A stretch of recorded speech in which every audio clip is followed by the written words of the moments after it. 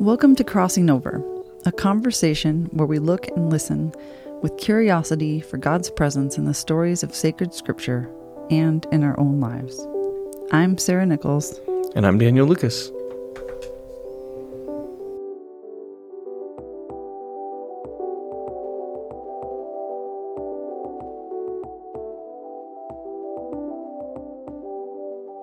Sure. So we're on. It's fine. Everything's fine.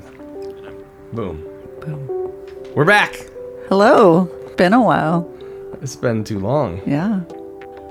How you doing? I'm good. How's your summer been? It was a bit crazy, as you know. Yeah. How about you? A little bit of the same. Yep. It's crazy and warm and, all that. Yeah. All that good stuff. Maybe at some point while we have these conversations, we'll talk about our various craziestness. But I was just thinking we should just dive in because it's been too long. It has been too long, but let's just acknowledge that. Right. And it's hot today. It is. I don't even know what to do. The late 90s end time, whose name we shall not speak, but nobody wants to be left out. Yes. I can't tell you how many times in the last month I've been like, but what if they're right? But I digress. Yeah. But it is hot here in Minneapolis today. So. Yeah. And we're not just saying that. Like it's 100 degrees and a lot of humidity. Tropical humidity. Yes, it's fun times here. So. Yeah. I have a friend who says we're not in an age of change, but in a change of the ages. Mm-hmm. And I think that's borrowed heavily from Phyllis Tickle and a couple other folks. Mm-hmm. But it does seem like things are changing at like a source code DNA sort of level, really. Yeah. But here we are looking at a couple 1,000-year-old story about humans and hoping to find truths that sort of transcend all humans' experience. Right. So what are we going to do? We're going to do Ruth. Ruth. Friend. Yes. Not Psalm 119? Right. We said we were going to do it, and then summer hit, and so here we are. Yeah. But okay, so we're going to do Ruth. Do you want to? I mean, why don't you get us on? Sure. Okay. Well, I forgot how to do this. I know. Okay. I know. We'll Talk figure no more. It out. Okay. Well, I thought maybe a little bit of an introduction is always good.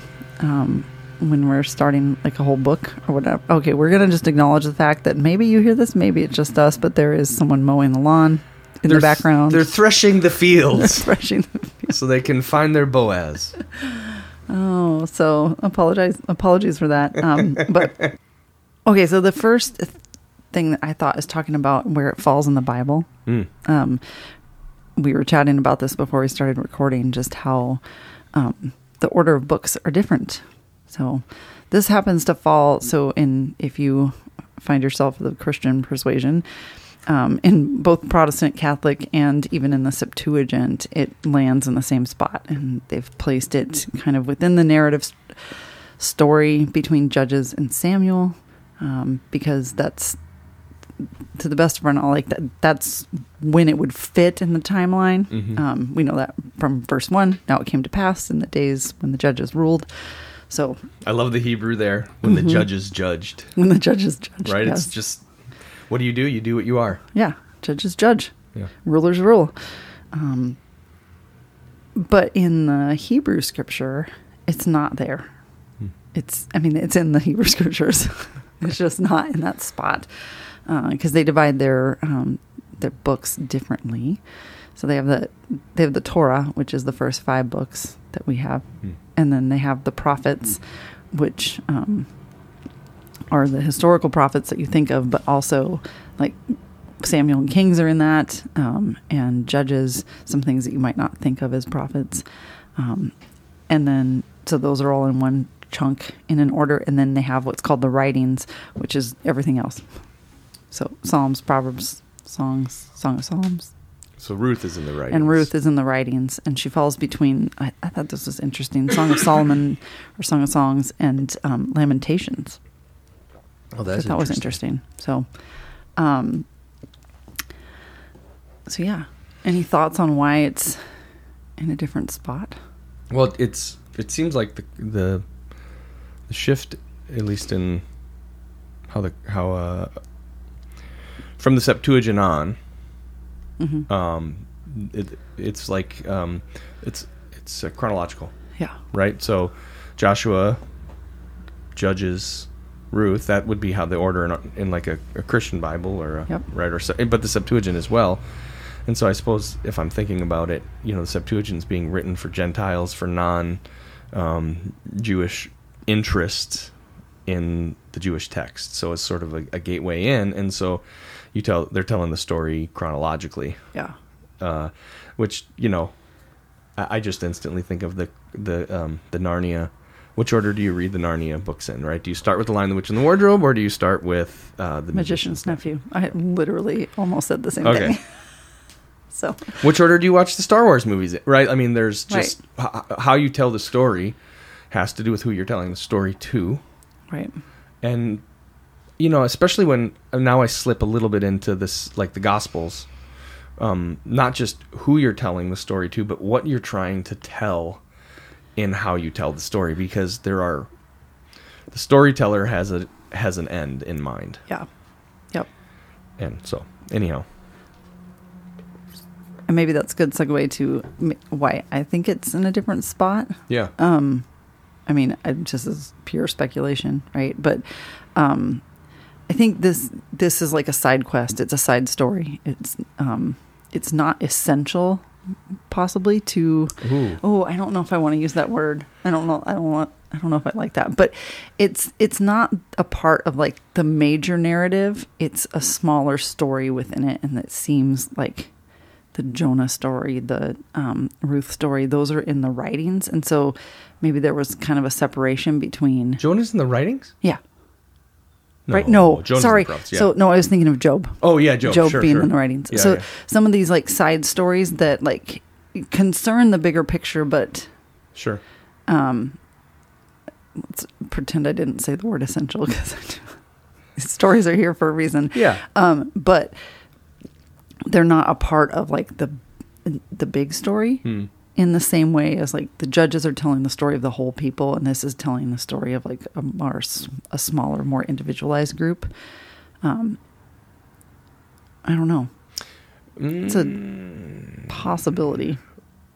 Well, I suppose. Well, no, I'll just say what I think. Yeah. I think actually what's happening in Ruth is immensely critical, because.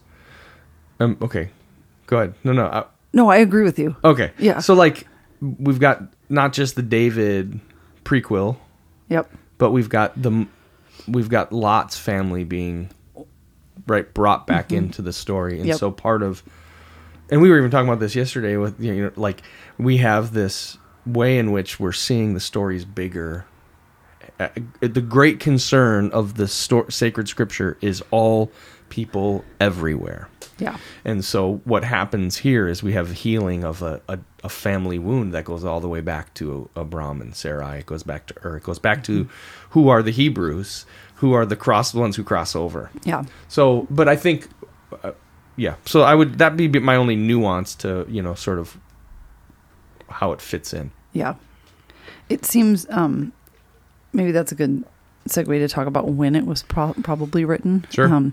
Because we know from clues within the text that at a minimum it was written after the time of Judges, because otherwise you don't say in the days of the Judges. Judges. And after David's rule and reign, because we find out about him. Sure, otherwise you wouldn't include that information. Right. Or it's just appended to it. Right. It could be an appendage, but there would almost be... Well, I wouldn't say there'd be no reason telling this story, even if it didn't involve David, because it's a really great story, even if it doesn't lead to the king, the great king of Israel. But the reason it's here is because it does, or like that's the reason why people of the time would be interested in it. Yeah. But most modern scholars believe it was written in the post-exilic period, probably around 500 BC.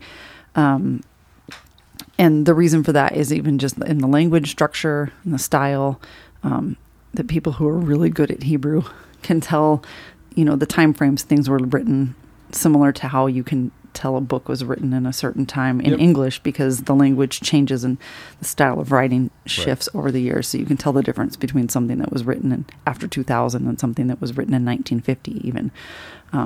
There's a different style to C.S. Lewis's writing and narrative than if you read a more modern fantasy author like Brandon Sanderson or something like that. Like it doesn't feel the same, even though there are nods to the same types of things.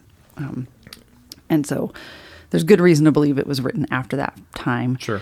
And Ezra and Nehemiah made like a declaration that you could not marry anyone outside of Israel.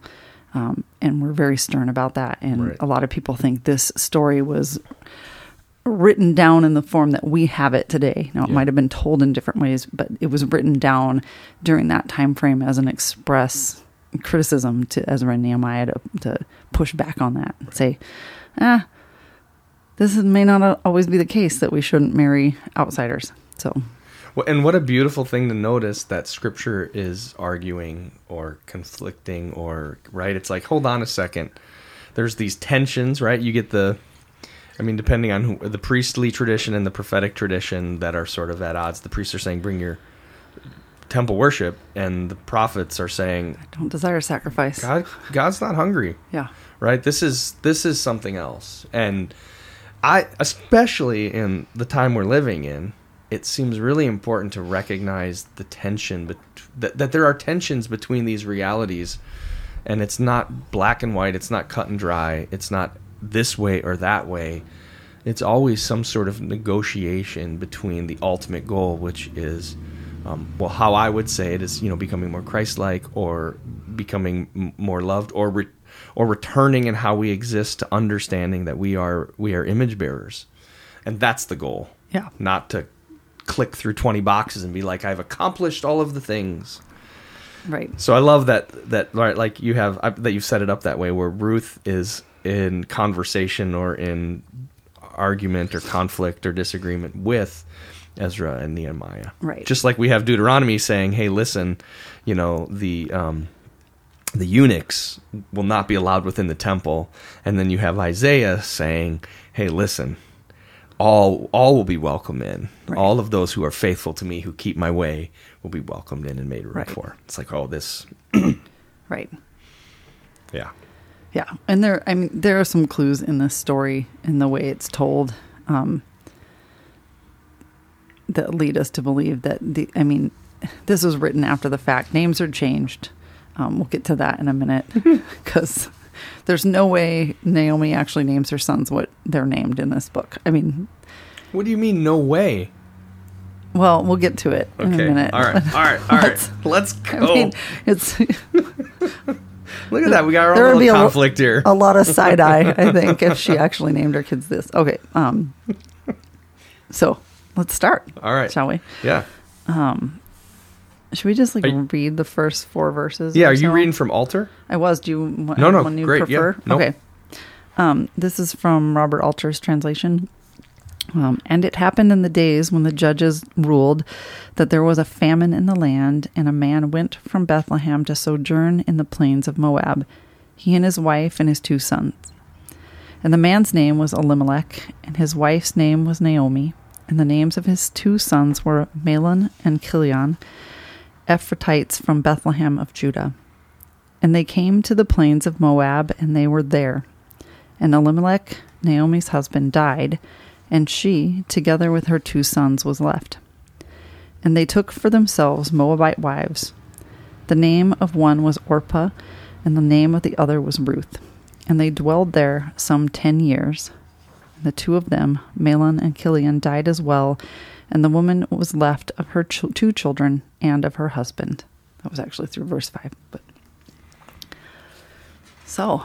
And it happened in the days of the judges, when the judges judged, that there was a famine in the land.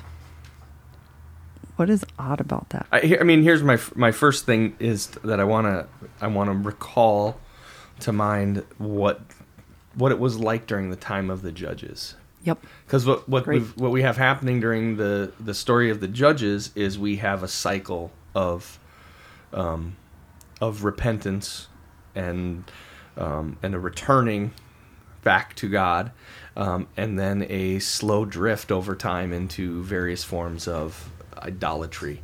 Does that make sense? Yeah. Okay, so what we are, this is a little bit in the Wild West. This is pre-kinging, right, in the land. And so we just have a lot of things that are uncertain or changing constantly.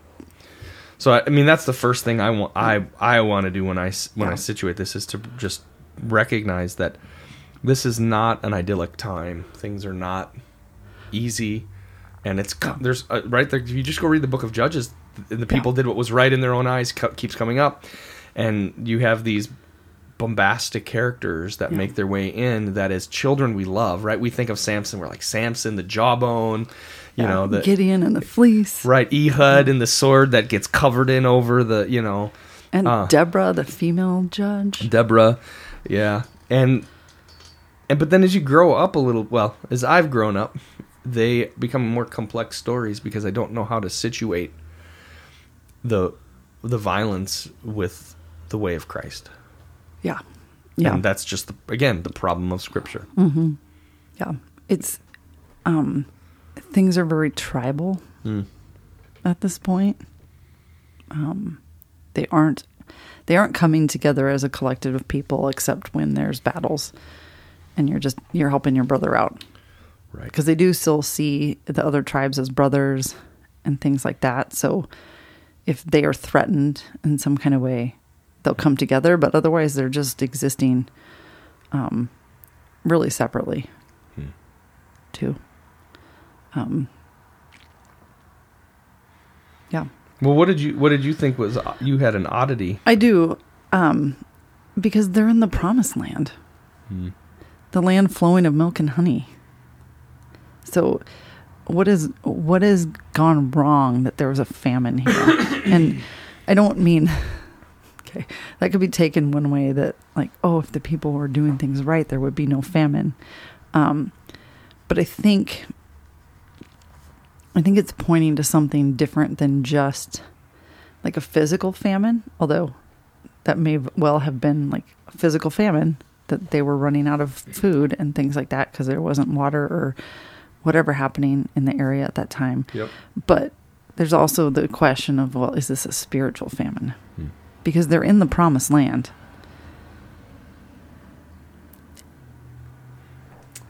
And they're coming from Bethlehem, which means the house of bread, or the house of food, because bread is the same word for food. Right.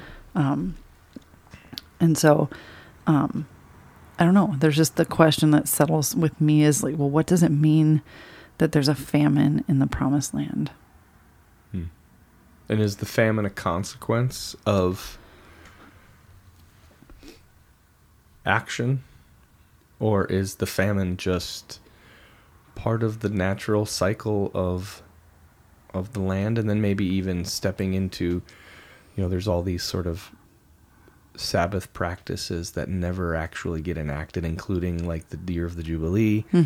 But does letting the land rest every seventh year, does that stave off famine? Where it's like, oh, it's not just a spiritual request, invitation. It's a physical spiritual, because the things are connected. Right. But I think 5 years ago I would have said there's a famine in the land because the people did what was right in their own eyes. Sure. And today I'm less inclined to quickly move to that, to tie the two things together. But I do think there are ways in which how we live impacts the way things are around us, because usually there's enough. It's just, it's when we live selfishly that there's not enough to go around. Like right now, right? Like the thing I keep hearing is there's enough food in the world to feed everybody. There's enough. There is enough. The problem are the various systems that are in place that impose. I mean, and you can see it actually here, right? You go to a grocery store, you're not a grocery store, you go to a bakery, you go to whatever, and they throw away day olds. Yeah. And they throw away day olds because in some ways, I know this. It's a way to cut loss, because if their employees know that whatever is left over they can take, they'll just make extra, and quote unquote steal it. But also there are some local regulations, depending on where you live, that say you can't give, you have to throw the things away. Yeah. Anyways, I don't know. To like the way we manage what we've been given can lead to famine. And so I don't want that to come across as like because you didn't follow the rules, God is punishing you with a famine type thing. But there's a really great example of this if you've ever gone to like Haiti or the Dominican Republic. Sure. When you actually fly over, there is you can actually look this up on Google Earth. There's a line of demarcation in the middle of the island where Haiti ends and Dominican Republic begins. And it's green as green can be on the Dominican side because they have managed their resources well. Yeah. And Haiti, a while back, not that long ago, like they just depleted their ecosystem. Like they, in order to get more and to make more money and make it quick, they demolished their land, and it can't recover because they did not manage it well, and now they have nothing because things aren't growing because you have to leave certain things growing. I mean, I'm not a farmer. I don't know how to do this, but like you can't just clear cut everything and expect it to grow back, because now the system needs trees and bushes and things, and you can't just demolish it all and expect it to thrive. Right. And so there is a self-imposed famine of sorts in Haiti. Yeah. And this is not, the people didn't do this, the leadership did it. Right.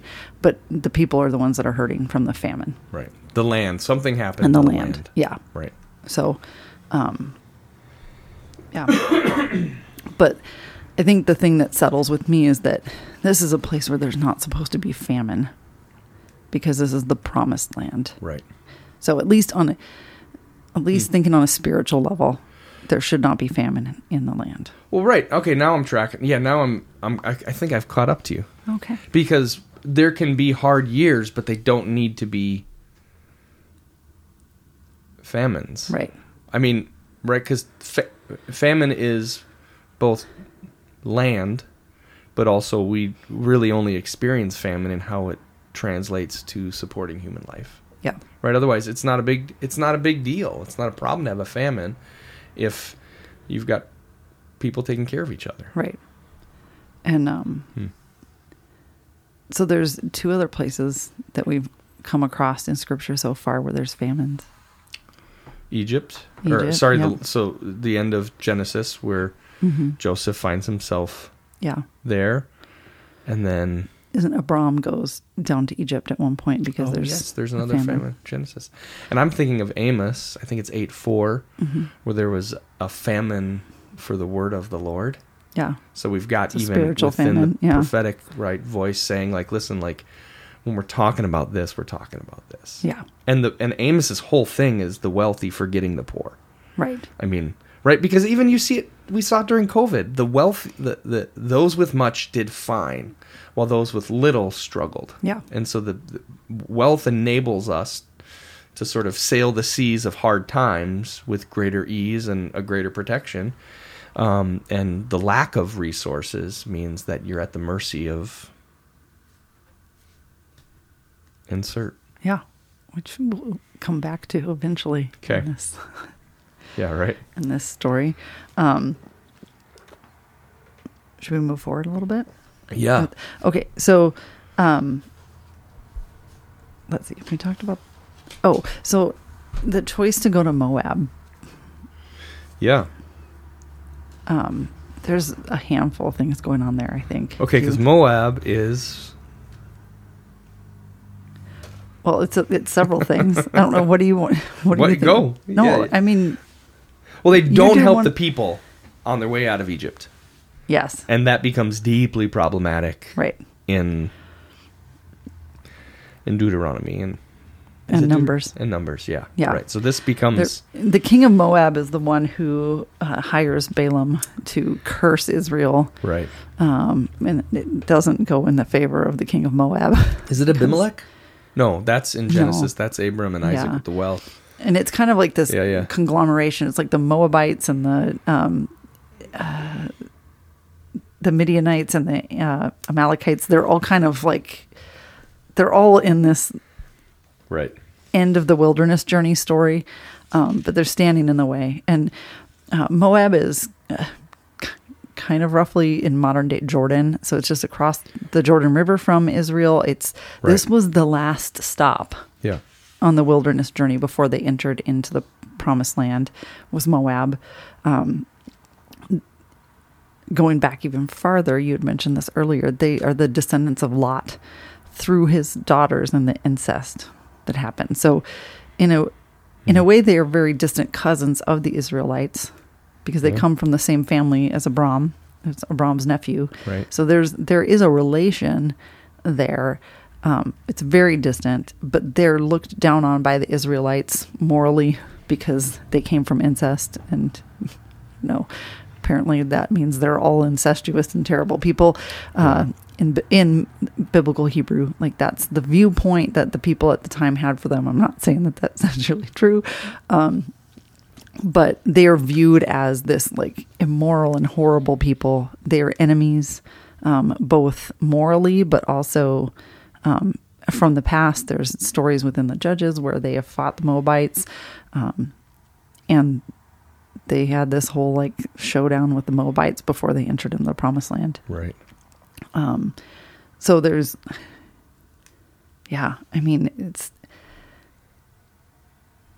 are multiple layers of things going on with the Moabites specifically. There's a really bad story that happens in Numbers 25. Do you know which one I'm talking about? So some of the, Israelite men, go whoring with the Moabite women, as it reads in Fox's translation. And it leads to the death of like 24,000 Israelites in a plague that God puts on them because of the misbehavior. Because when they marry the Moabite women, they start worshiping the local gods. Yep. And there's this whole spearing through a man and a woman that happens with Pishon. I think it's Pishon or whatever. Pinhas? It's Phineas or Phinehas. Phinehas. Paul brings him up later. Yeah, it's Aaron's son. Paul thinks of himself in some ways, or thought of himself in some ways as that. A moral sort of. Yeah. He was a crusader. But yeah, like the bad people in this story were the Moabite women. So we have there's so many layers of things that are building. Well, in this story, it's the women who are the heroes. Yes, but I was reading the way this story is set up. In these first few verses, you're like, this is going to be a bad story. Like some bad things are about to go down, just because of the language. And we should get into the names a little bit because that'll help us with that. But the Moabite thing, like as far as a story pattern, you're seeing these references to Moabite women. The last time we've had like a main reference to Moabite women, it ended very poorly. 24,000 people died. They led the men astray. Like this can't end well, right? The setup of this story is telling us this is not going to end well. Yeah. Then I also thought this is the choice to go to Moab is also reversing the journey into the Promised Land.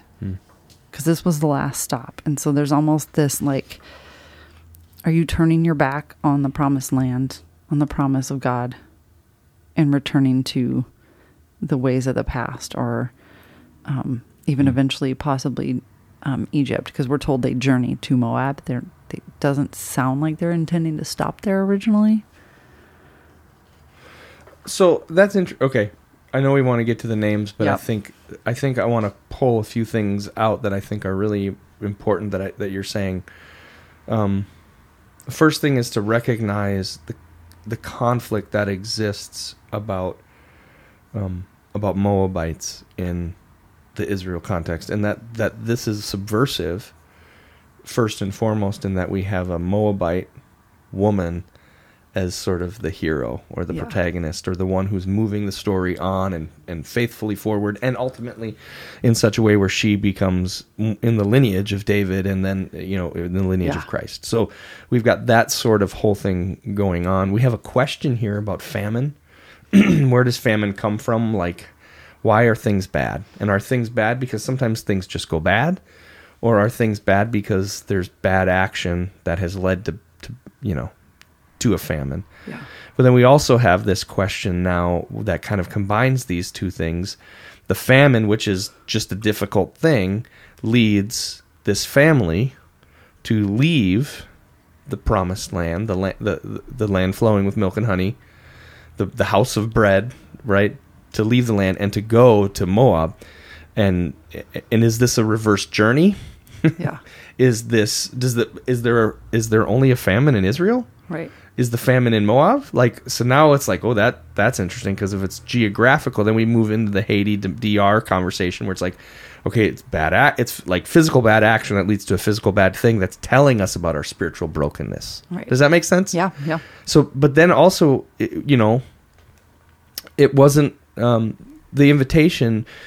Egypt was a safe haven for the families in Genesis during famine. And for a time. And then we have Jesus making his own journey out of the promised land. And so that, to me, I'm seeing that even the context of and we don't know actually when in Judges this happens, right? It's if you want to situate it, you situate it somewhere between the beginning and the end of Judges. Yeah. So what we have are all of these questions that were raised right away about who's in, who's out, why do bad things happen? When bad things happen, what are good choices? What are bad choices? Right. And we're dropping right into this. We're dropping right into this cyclone of all of these varying considerations that we're all living in today. When things get bad, do you leave? When things go bad, do you double down? Why do things go bad? Is the current administration of various things responsible for the state of things, or is it the previous? Anyhow, I appreciate all of those things that are what we're stepping into. Yeah. Yeah. Names? Names. Okay. All right. Why are you looking at me? I don't know. Do you want to do this or do you want me to start? No, go for it. Let's do it. Okay. So Elimelech means my God is king, or God is king. Nice, sturdy Jewish name. Or Hebrew name at the time. A very powerful name. A very powerful name. I was reading, I think Rashi was talking about how the rabbinic commentators see him based on his name, based on where he lived in Bethlehem, because he's an Ephrathite. Yep. That means he's a person of significance. Mm-hmm. And he has a strong name. I mean, Elimelech is a strong name. Yeah. And then we have Naomi, whose name means my delight. The root of her name comes from beauty or pleasantness. So, and we have these, what a couple, right? Power couple. We have this beautiful woman who is pleasant to be around, and my God is king as her husband. They sound like a power couple. And they live in the house of bread. Yeah. Yeah. And so then they have two children, and they name them Sickness and Destruction. This is what I was hinting at. So Malan or Malin means sickness. It's from a root meaning disease, sickness, or grievous. And Chilion means failing or destruction. So when I said she likely did not name her children these names, you get it now. I'm not still sure I agree with that, but... What? Say more.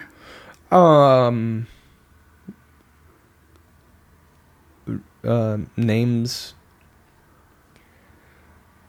Okay, so I want to go an absolute route, one of two ways, right? I want to go Elimelech and Naomi are their names, and they had children, and they named them Mechlon and Chilion, or no, these are names. Does that make sense? Yes. Like I want to use this, and you don't have to, but if Elimelech's parents named him Elimelech, then I want to go, well, they named their children Chilion or Wasting, and if that's where you're living, if that's when you're living, if that's how you're living, I mean, then the kids are named and things are placed on them. And so I don't know. Does that make sense? Yeah. I just, yeah. But it is but I think your point being, what would have to be true for those to be chosen names would be quite extreme. And it seems like not the kind of thing a loving parent would put on their child. Right. Right? That's what I think you're ultimately getting at. Yeah. So I'm wondering if it's an after the fact because of what happens to them that they are named thus by the author of the story, the person who's actually writing it down. Sure. But, and because they meet an untimely demise. Yes.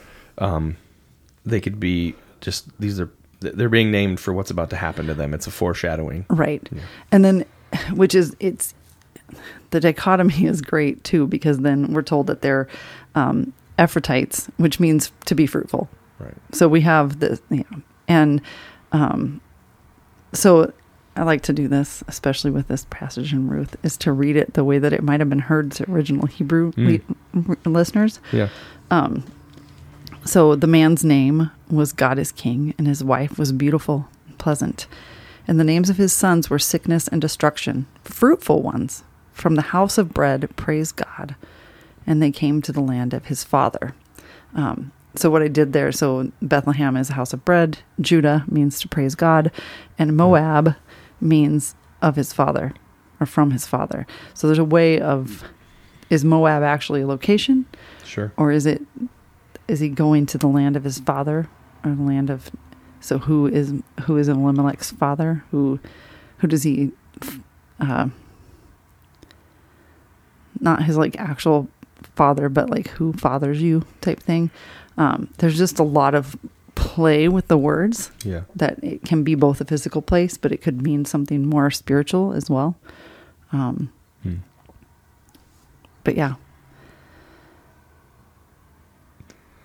Yep. I mean, right, that hits just a little different. It does. Yeah. Which is why I like to do it. Yep. Yeah.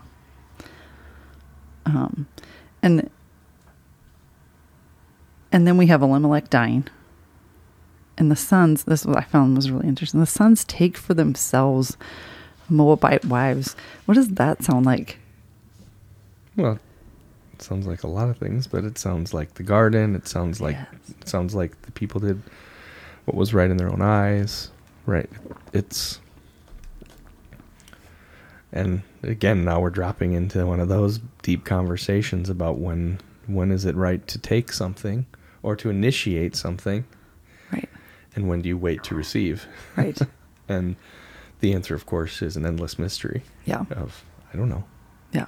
You work that out inside you with the Spirit of God and with community that you trust. Yeah.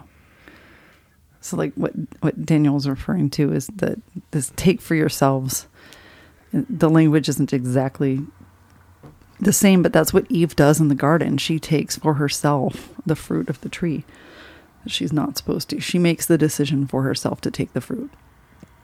The people throughout the book of Judges are doing what is right in their own eyes. So they're not taking per se. The word take is not used, but they're making the choices for themselves. They're not involving God in the decision. They're not involving their community. They're doing this on their own is the feel that you get from it. There's one other person who, maybe there's more, but one that I'm thinking of who took for themselves something. Do you know what I'm talking about? I don't. Genesis 13. Oh, when Lot. So when Lot and Abram separate, Lot looks for himself and decides what is good, and he takes for himself the land that is Sodom and Gomorrah, which we know ends up not being great, and eventually leads to the Moabites being created through the incest with his daughters. So there's even this little hint of connection to when you take for yourself, you end up with the Moabites, people born of incest. But I think time and time again we see this: when you take for yourself, things don't end well. Right. Interesting. I've got a note here. So I'm using the JPS commentary on Ruth. And it says, structurally, a marriage with a Moabite woman stands at the center of the prologue, right? This is Moabite status may also be the focal point of the dilemma that must be faced when Ruth the Moabite comes to Judah. So, right, this is, apart from all the things we're talking about, we're going back to that thing you mentioned with Ezra and Nehemiah and other places where a marriage with a Moabite is problematic. Yeah. That's a gentle way to say it. But then the commentator goes on. It says, but it's not uncommon in the Bible for Israelites who lived outside the land to marry local women. Joseph marries Asenath, the Egyptian. Moses marries Zipporah, the Midianite. And so, like, right, you're like, all right, so there's some precedence here, but then there's this foreboding line that ends with, neither, however, returns to the land of Canaan with his foreign wife. Oh, interesting. Right, so upon all of sort of the layers here is this sort of ominous, this isn't going to go well for them. Right. If history holds, right, this won't go well. Yeah, and I think the whole setup here, it's like you have to put yourself in the shoes of being like the early listeners to this book and having it read to you, and you don't know how the story ends. So you don't know that things work out in the end. You don't know that this leads to the future king of Israel. Like, you're just listening to a story. And literally everything in these first couple verses is pointing towards things are about to go horribly wrong. Right. Like, this will not end well. It's like if you think about the trope of the story or whatever, this, we're setting this up.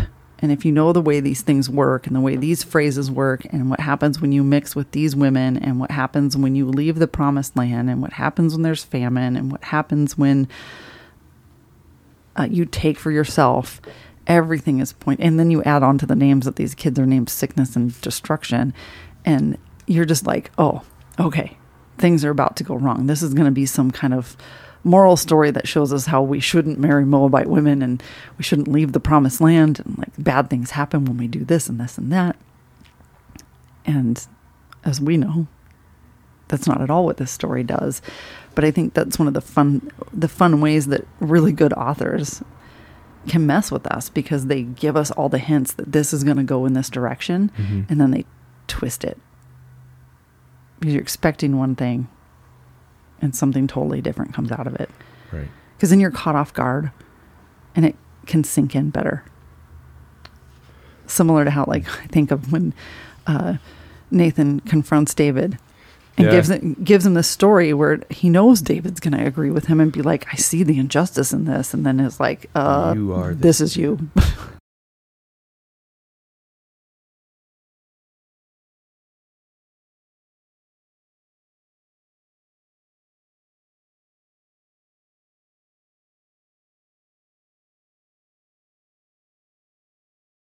But had he just come straight to David and told him it, he might not have gotten the point. So good authors do this well, and I think that's what we're seeing in Ruth, is this setup that tells us the exact opposite.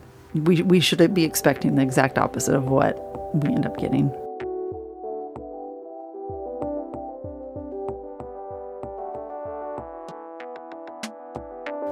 Okay, so Elimelech, God is king. Naomi, pleasantness. Melion, Chilion, sickness, wasting. Where were we? Were we with name? Were we doing names? Yeah, I think we finished the names. We finished the names. Yeah. Okay. The sickness and destruction, who are men of fruitfulness from the house of bread, going to Moab and taking for themselves. And who do they take? Oh yeah, they take Orpah and Ruth. What do you have for those names? Or am I going too fast? No. Did you want to not do those names yet? I don't have them in my notes. Well, I've got Do you have them? Yeah, this is fascinating for me. So, for me, Orpah had always been Neck, and then with that, of course, funny Gazelle. Yeah, Yeah. With the fun Oprah story, right, where Oprah was accidentally named Oprah, not Orpah. Is that even true? I don't know. It's a good story. A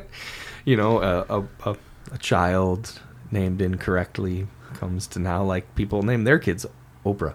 Anyhow, so you have Orpah, and then you have Ruth, and so Ruth I've always read as friendship, but here's what again the JPS says: the etymology of the name which appears in this book is difficult.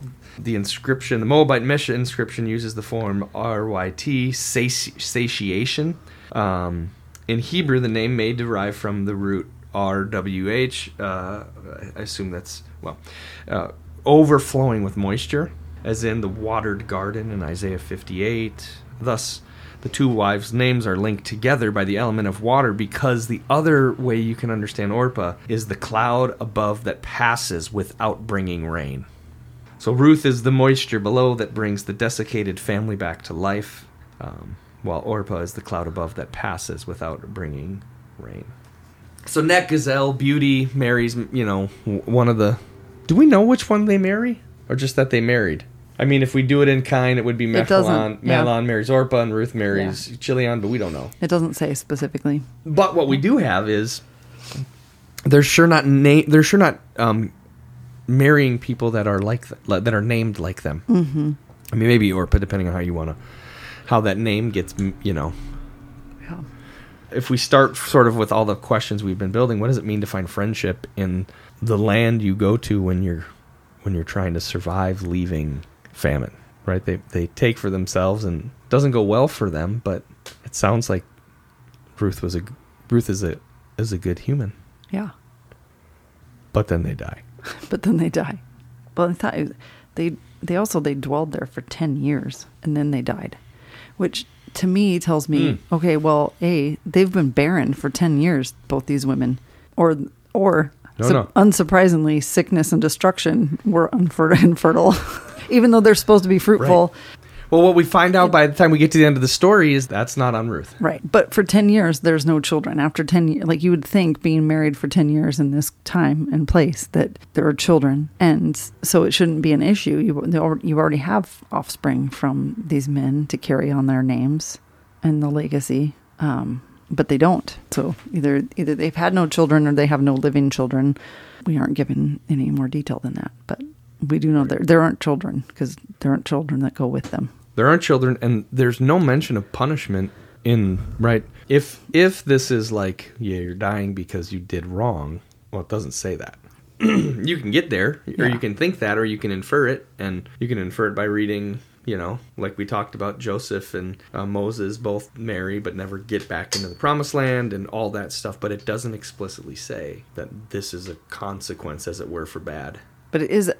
There's an irony in this, that they leave the place where there's famine in order to survive, and all the men die in their attempt to survive. But Naomi is okay. Well, sort of. Well, yeah. I mean, she's alive. She's alive. It's interesting what we bring into this story too, right? Like, it doesn't say they're being punished or it's a consequence or anything like that. But noticing at least my impulse to assign to it some sort of, well, they did wrong. They did wrong in the eyes of the Lord, therefore they died. And part of my impulse to do this, because I read it, there are places where that is what happens. But when it doesn't show up, why might I do that? What's my impulse to make sort of a judgment over how and where and what they were? To me, it reveals more room for mercy to work its way in, and trust that I don't know everything. I can't know everything. All I can really do here is continue on like Naomi. Yeah. Right in the face of these questions, you just... Yeah. You get the leaf blower out and you just can... Yeah. Yeah, but I think in a lot of ways that's what the author wants us to think, that they've made bad choices and they've left and they're being punished for it. Like, even though without directly saying it, I think there's kind of this expectation that the reader's going to think this. And that's what I want them to think at this juncture in the story, because I want them to be surprised by the end. Which I definitely think plays into the whole, if this is like a critique of Ezra and Nehemiah's rules about not marrying, that's exactly the hand you would want to play into. That like, oh, this is a story supporting what Ezra and Nehemiah are telling us, that we shouldn't go and marry these women. Okay, and it's about to get flipped. Okay, can we zoom out? Yeah. So what do you do with the reality that Scripture isn't univocal, or it's not? I don't want to say it's inconsistent, right? But it sure behaves. I love the description of Scripture as God-breathed, which is how Paul will do it in Timothy, right? Yep. We'll read inspired, but it's really God-breathed, which pulls us all the way back to Genesis.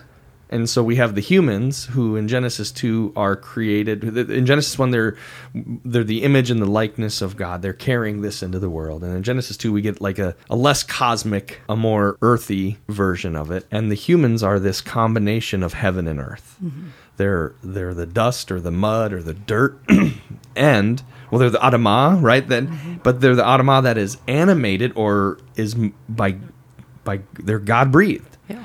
And so you have the human as these like really complex creatures that exist between heaven and earth, or are equal parts heaven and earth. And so when Paul's using that to describe Scripture, I'm thinking Scripture very, very much like humans, where it's God and human together. So what I'm what I'm curious about how you see it is, what do you do with the fact that it's complicated or conflicted, like I'm complicated and conflicted, or you are, where it's like, I don't know, some days I'm this, some days I'm like, yeah, that's right, Melion Chilion, that's what you get. You done did marry them women, or, right, like, you get what you deserve. And then there are other days I read it and I'm like, man, what would it be like to be named that by your parents? Yeah. And what would it be like to be dragged away to a land, like, it depends on me how I come to it. But how do you think about this space that whoever's putting this before us, whatever combination of God and man that puts us before us, right? The breath and the breath and the dirt that makes up Scripture for us. How do you reconcile or live within the tension that it's not clear, or it's not consistently clear, or the clarity that it is that it's not clear, mm-hmm. or that sometimes it's this, sometimes it's that. Like, how do you live within that? Okay, it doesn't bother me. Me 20 years ago, it bothered. Because I grew up in a tradition where like everything had to be like literal, and I don't know if anybody actually said it outright, but there was kind of this inherent belief that like, no, God was dictating this to people as they wrote it down, which I now thinks is ridiculous. Yeah. Like, there's so many different styles. Like, if God just did that, it would all just be, there would be no contradictions. There would be no difficult points. Like, if maybe there would be still, but like, I think, if I'm God and I'm dictating it, I'm going to do a pretty good job of not contradicting myself and not having things be sketchy and not having this potentially problematic view of me in the Old Testament when I'm going to like throw everything for a wrench. I think this is a part of how God does and wants to relate to his people. Something you said about the, inspired. The word is inspired in the sense that it is God-breathed. Yep. Well, we are God-breathed, so we are inspired. Every one of us. Moabites included. Come on! Because every human is God-breathed. Right. Every human is God-breathed. The Moabite women are God-breathed. You took that, what I think is a bad translate. I think it should always just, in Timothy, it should be God-breathed, right? Because what Paul's doing is he's talking about Genesis. He's talking about who we are and why we're here. And you just took that word that I think is poor, they're inspired, and you just said, all right, yeah, humans are inspired. Yeah. Oh, I love that. And to quote Pete Enns for the 1200th time, like that God lets his people tell his story. And what happens when you let other people tell your story?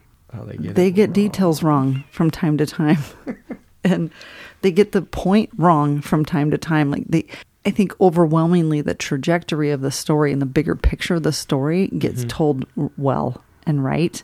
But that doesn't mean every little detail is told like God's like, yep, that's exactly how I would have told the story. I think sometimes he's like, oh crap, this is going to cause some issues. That's where discussion and debate and I don't mean like debate and angry debate, but like friendly debate. We've debated today, right? Yeah. And yep. And that's a super traditional thing in the Jewish tradition, to get in arguments and discussions about scripture and what it means and what it doesn't mean. And they can get really animated at times. And then they're the best of friends when they walk out the door because everything doesn't hinge on everyone agreeing. Right. Like the fun is actually in the debate. The life is in the debate. Yeah. Right. It's in the back and forth. And it's the in learning the polarity. is in it's the in debate. the tension. I always think of like the guitar, right? Like the idea is if you don't have tension, things pulling on the string, you have no music, you have no sound. Right.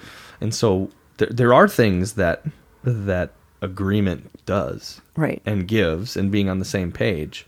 But there are things that only tension can bring. Right. And I think, we could look at Ezra and Nehemiah, and maybe Ezra and Nehemiah are looking at the story of the Moabite women in Numbers 25. And they're like, look at this. Look at the history of marrying Moabite women or Canaanite women, like Jezebel. They're looking at all the ways that it went wrong, and they're afraid of all the ways that it can go wrong, and rightly so, because there are a lot of ways that it can go wrong. And they're just like, it's just safer if we just don't do this at all, right? Like just steer clear of it because it's it ends poorly and see exhibit X, Y, and Z. And then we have someone coming in, but wait, there's a story that like has been told about the origin of David and David's father that actually points to the opposite, that this could be life-giving and life-changing and could actually lead to the greatest king that Israel's had. So that, yes, Numbers exists. Numbers 25 exists in this bad story. And yes, the Jezebels of the world exist, but so do the Ruths. And to see what comes from healing and reconciliation between the deep past. Right. What can come forth. The fruit that can come forth from healing, from restoration, from reconciliation. And that's actually the goal, the whole aim. It's what Scripture seems to be saying God is doing the whole time, right? The renewal of all things, the new heaven and the new earth, the nations streaming, that all are welcomed in, right? The people are not just, they're not just a chosen people, but they're chosen to be priests to the nations, right? For a purpose. They're loved, Abram is a blessing to all of the people of the earth. And it's, while there may be divisions between us, while there may be gaps and wounds that need healing, that's not, the story isn't the wound. The story is the healing wound, or the wound that heals, or the healing that comes from us being together. Yeah. Okay. Toodles. You thought I was going to leave that behind. I didn't think you were. I hoped you were.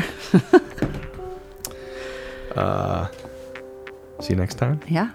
Ruth, we'll do this at least for, I don't know, 5, 6, 7, 8 more weeks. Yeah. Okay. All right. Yeah. We'll see how long it takes.